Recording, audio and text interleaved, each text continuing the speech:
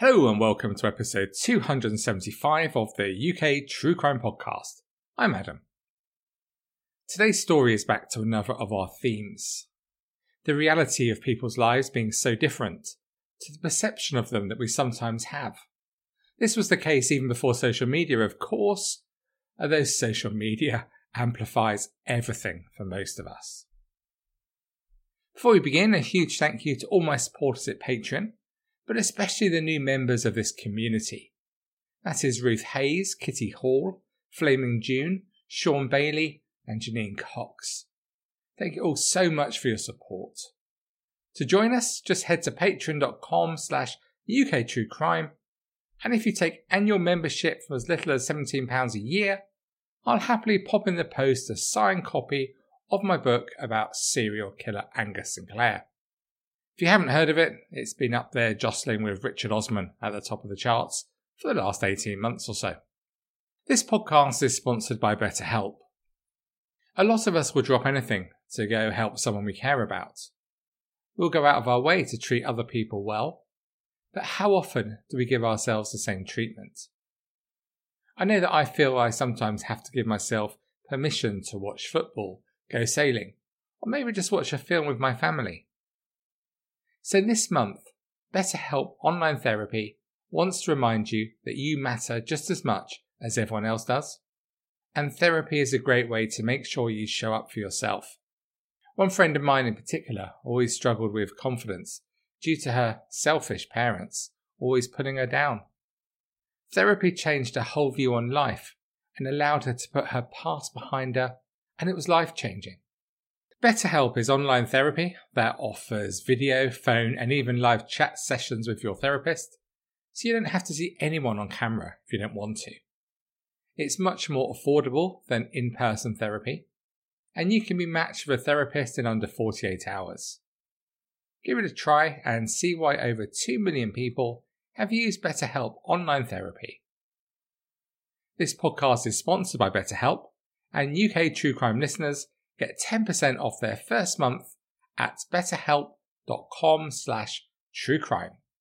That's betterhelp.com/truecrime.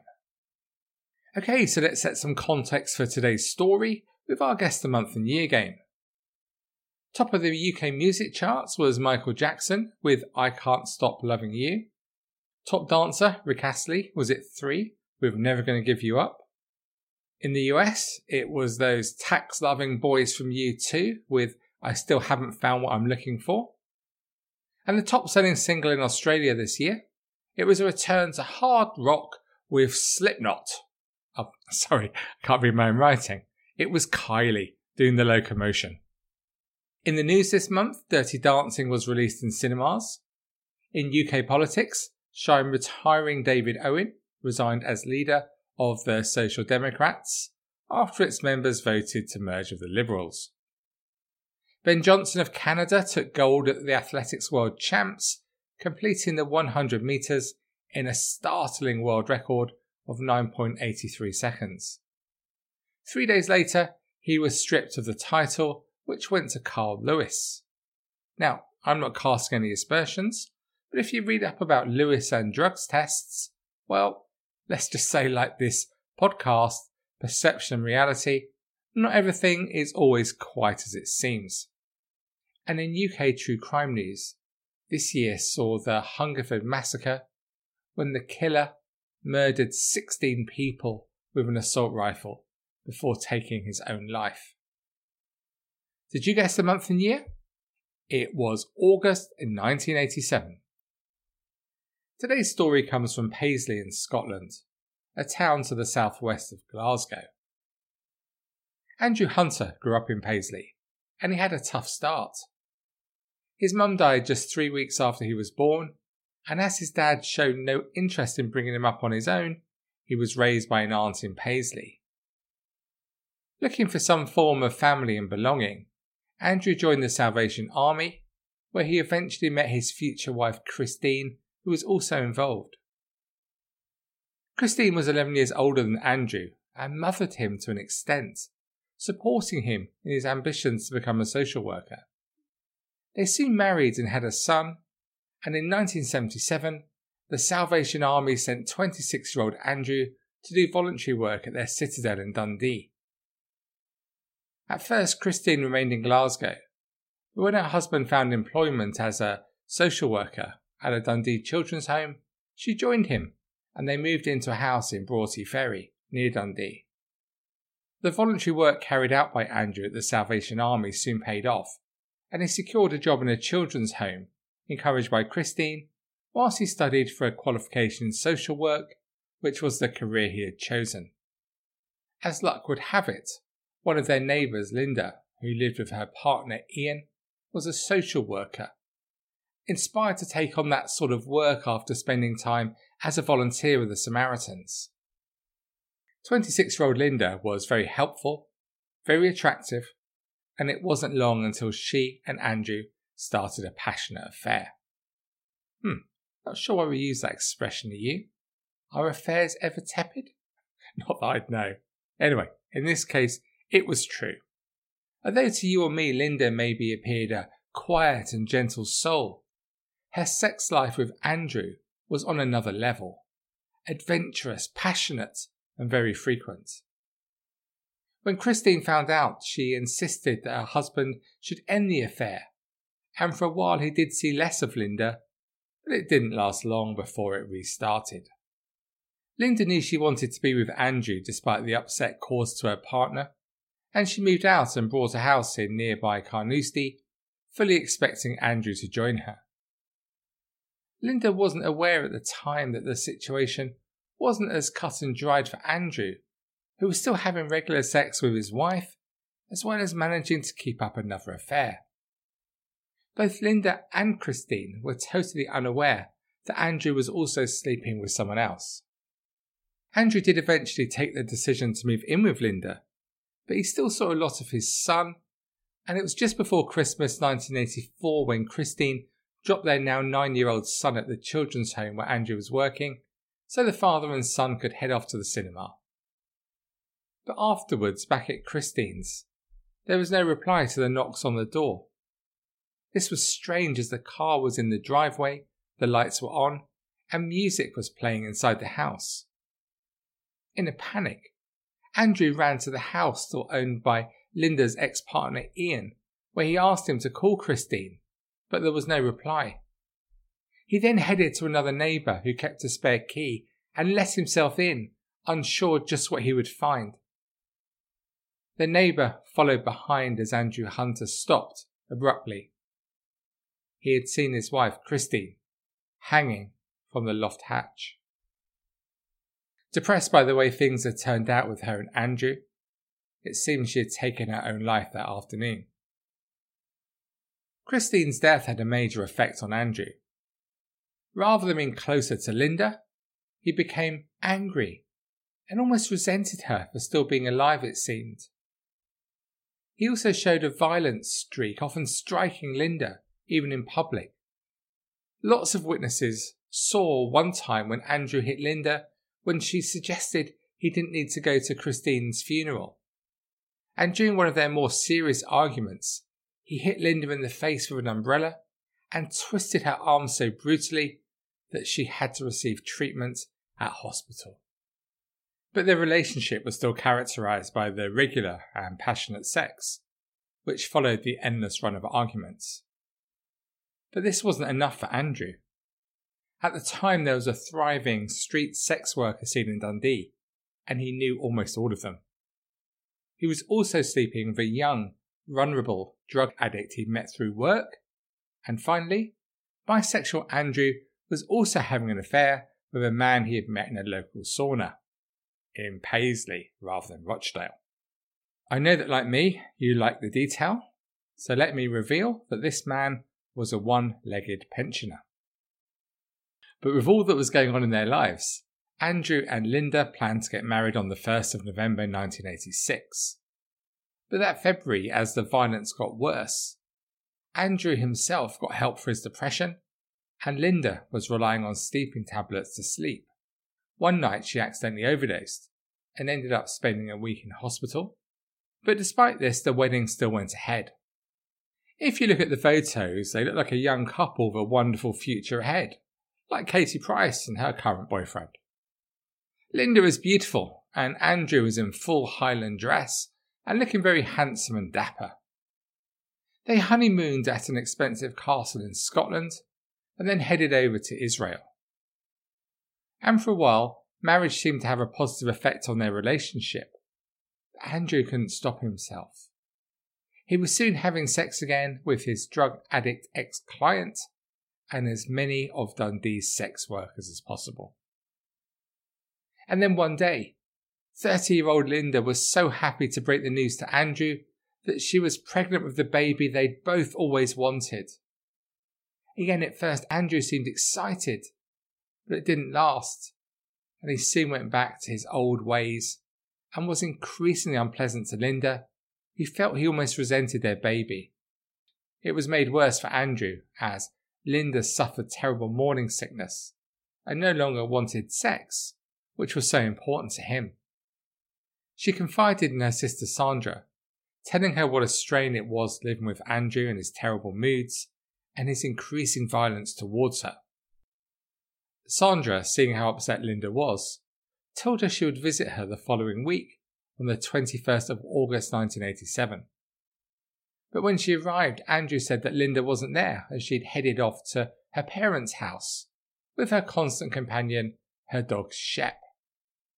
Sandra found this very odd to say the least, but Andrew sat with her in the garden in the sun and then took her for tea at a local hotel, and Andrew seemed the same as ever and was very charming towards Sandra. But by 7 p.m, when Sandra left to head home, there was still no sign of her sister, which was most unlike her. Andrew didn't seem concerned, but when she hadn't returned home the following evening, and he found that she wasn't at her parents' house, he did start to get worried and called the police to report his wife missing. He told detectives she'd been suffering from severe morning sickness and had told Andrew that along with her dog Shep, she was going to visit her parents in Glenrothes in Fife. But within 24 hours of the investigation starting, Linda's white Vauxhall car was found in Manchester. It had been there since the day she was due to meet Sandra, parked on a double yellow line, and had been broken into. Detectives were puzzled. Why would Linda have travelled to Manchester? She had no known contacts there, and was about to have her first baby with her husband. Talking of the husband, as always, he was fully looked at as they are often so responsible for their missing partner. And detectives found it strange how Andrew appeared totally disinterested in the disappearance of his wife and unborn child. But Andrew put this down to his job, where he was trained not to show any emotion. And Andrew had a rock-solid alibi. He'd been at work on the day when Linda had gone to Manchester. Then he went on a works night out when he was taken and dropped off by a colleague. The next day he'd gone to Dundee to buy a pair of trainers for his son before going to a meeting with his boss. But the information that Sandra had given them about Andrew and his relationship with her sister certainly put him as a suspect if any harm had come to Linda. Was it possible that there was still a window of opportunity in his alibi? It was a tight-run thing, but they reckoned he could still have killed Linda before dropping her car in Manchester and then returning to buy the trainers in Dundee. But they kept this information from Andrew. They needed more. Do you remember the reconstruction of this story on that favourite programme of the true crime enthusiast, Crime Watch? Back before Crime Watch became weird with all the odd camera angles and presenters doing strange stuff, that is. Anyway, this case was actually the first from Scotland to be highlighted on that programme. And it turned into an exceptionally good move, as the incident room was flooded with information following the appeal. And much of it firmly pointed the finger at Andrew Hunter. One witness called in to say she remembered on the afternoon that Linda went missing a man and a woman who appeared to be distressed in a car close to Fernie Castle, and detectives were certain this was Andrew Hunter and Linda. Unfortunately, on this programme, there was some sad news for all of us dog lovers. A dog matching Shep's description had been found wandering about in woods not far in Ladybank and had been put down as a stray. It was Linda's dog Shep, and I know, me too, I know you were wondering. By now detectives were convinced that Andrew had murdered Linda, but there was still no proverbial smoking gun, that key piece of information needed to convict. And then came the break they'd needed. The police investigation was reinvigorated when Linda's decomposed body was found in February 1998 in Melville, Lower Wood, Ladybank, just to the southwest of Glasgow, near where Shep had been found. Her body was found by a dog walker. Of course, it was a dog walker. She'd been strangled with the lead from her beloved cross-collie Shep, and when she was found, the lead was still around her neck. And Shep's collar was then found at Andrew Hunter's home. Detectives knew that Linda adored this dog, and she would never let him go anywhere without his collar, as she was so terrified of losing him. So they knew that Hunter had been there when Linda was murdered. And it seemed that Shep, the dog so loved by Linda in life, could be responsible for helping find the man who had taken her life. When police swooped to arrest Hunter, he was spending time with his heroin-addicted young girlfriend. Like many of those who spent time with Hunter, things didn't end well for her, as just a day later, she was found dead following a heroin overdose. Hunter was arrested, charged, and faced trial. The Crown's case was gleefully picked up by all the UK papers.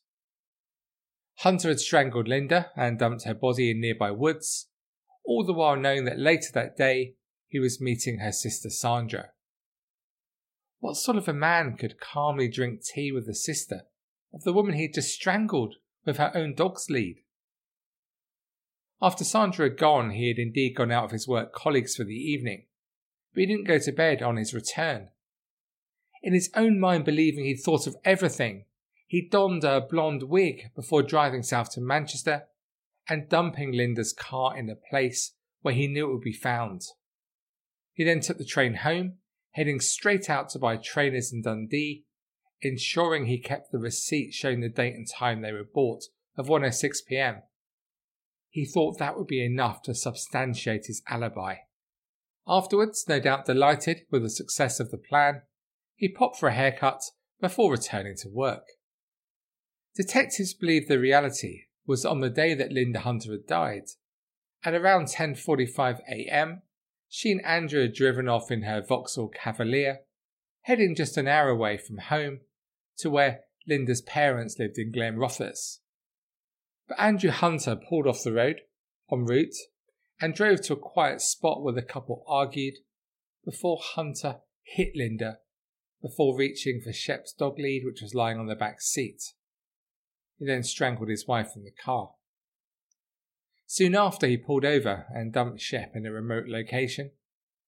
He then parked the car a few miles from home and caught the bus to Dundee, where he handed in some social work coursework before going home to meet Sandra and go to the works outing before leaving at about midnight for Manchester and the spot in the centre where Linda's car was found just by Piccadilly Station.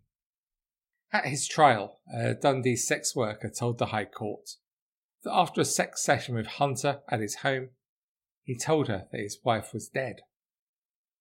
And the lead QC used the key evidence from Shep, telling Hunter, if the collar was found in your house subsequently, there is only one remaining conclusion to be drawn, and that is that you were present with your wife in the car. And if you were present in the car, you are exclusively responsible for your wife's death.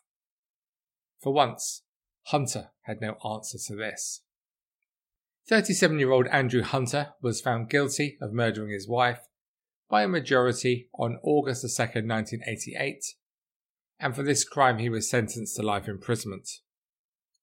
The judge told him, "You are an evil man of exceptional depravity." But Hunter wasn't destined to spend his life in prison.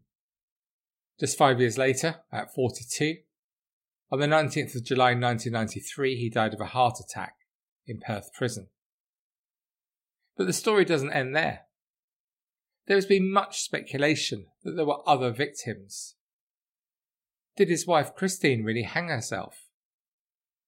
When Hunter left her for Linda, he was well aware that Linda wanted marriage and children, and it could take years to obtain a divorce from Christine, who didn't want a divorce.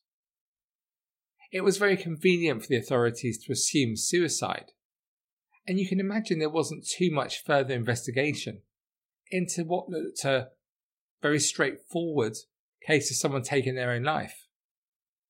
But Christine had incredibly strong religious beliefs, and taking her own life was against these, so to do this was a massive thing for her. But was Hunter responsible? It reminds me of the recent case of Ian Stewart, convicting of murdering author Helen Bailey. Remember that case? Following his conviction for Helen's murder, police reinvestigated the death of his first wife Diane, who died of a seizure, and that was pretty much just accepted. But now he has just recently been convicted of murdering Diane. And one of the young heroin addicts, I'm so sorry I don't know her name, the ex-client of Hunter he was sleeping with, who died a day after Linda's body was found.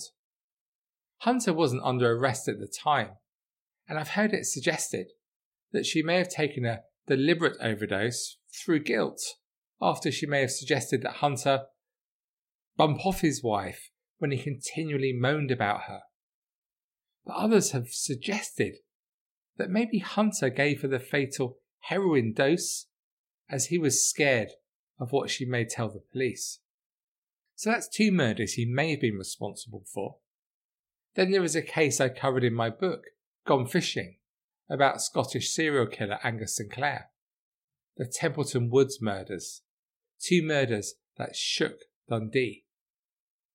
The body of 20-year-old Elizabeth McCabe was discovered in Templeton Woods on the outskirts of Dundee in 1980, less than 200 metres from where 18-year-old Carol Lannon was found almost a year before.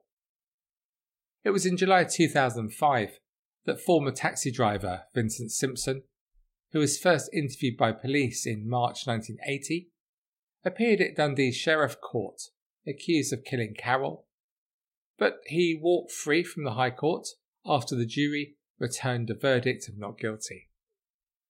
Was Hunter the murderer? He was linked to Carol's murder when a description of her killer showed a striking resemblance to Hunter. Late 20s, slim, pale, with sideburns and moustache, seen picking her up in a red car. Police later released a photo fit, which if you look at it today, looks very much like Hunter, who varied his appearance between a full beard and a big heavy moustache. One journalist who spent lots of time looking at this case, Alexander McGregor, is certain that Hunter killed Carol.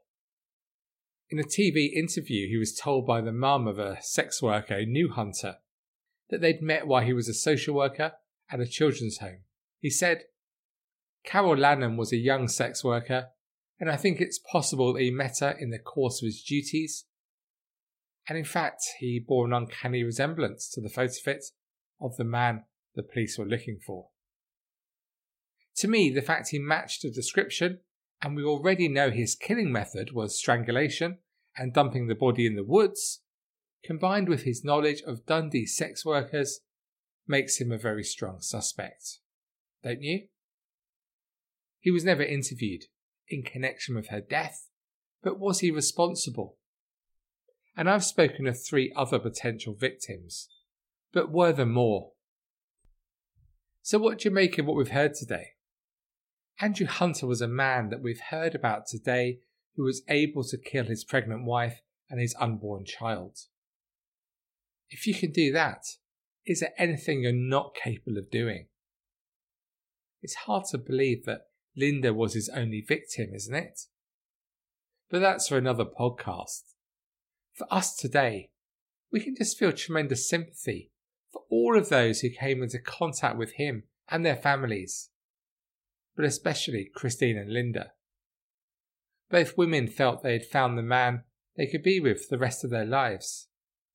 And yet instead, he was directly responsible for both of their deaths. I also, of course, feel for his son, who is now a grown-up. I wonder how he feels when he looks back on the events that took place when he was just a young boy. Thank you so much for listening to this episode of the UK True Crime Podcast. To discuss this story or any other aspect of UK true crime, please just head to the Facebook group, where there are over 76,000 of us ready to welcome you. Do come and join us. It's always interesting. And to help me produce this free weekly podcast every single Tuesday, please consider joining me at Patreon and joining my community there.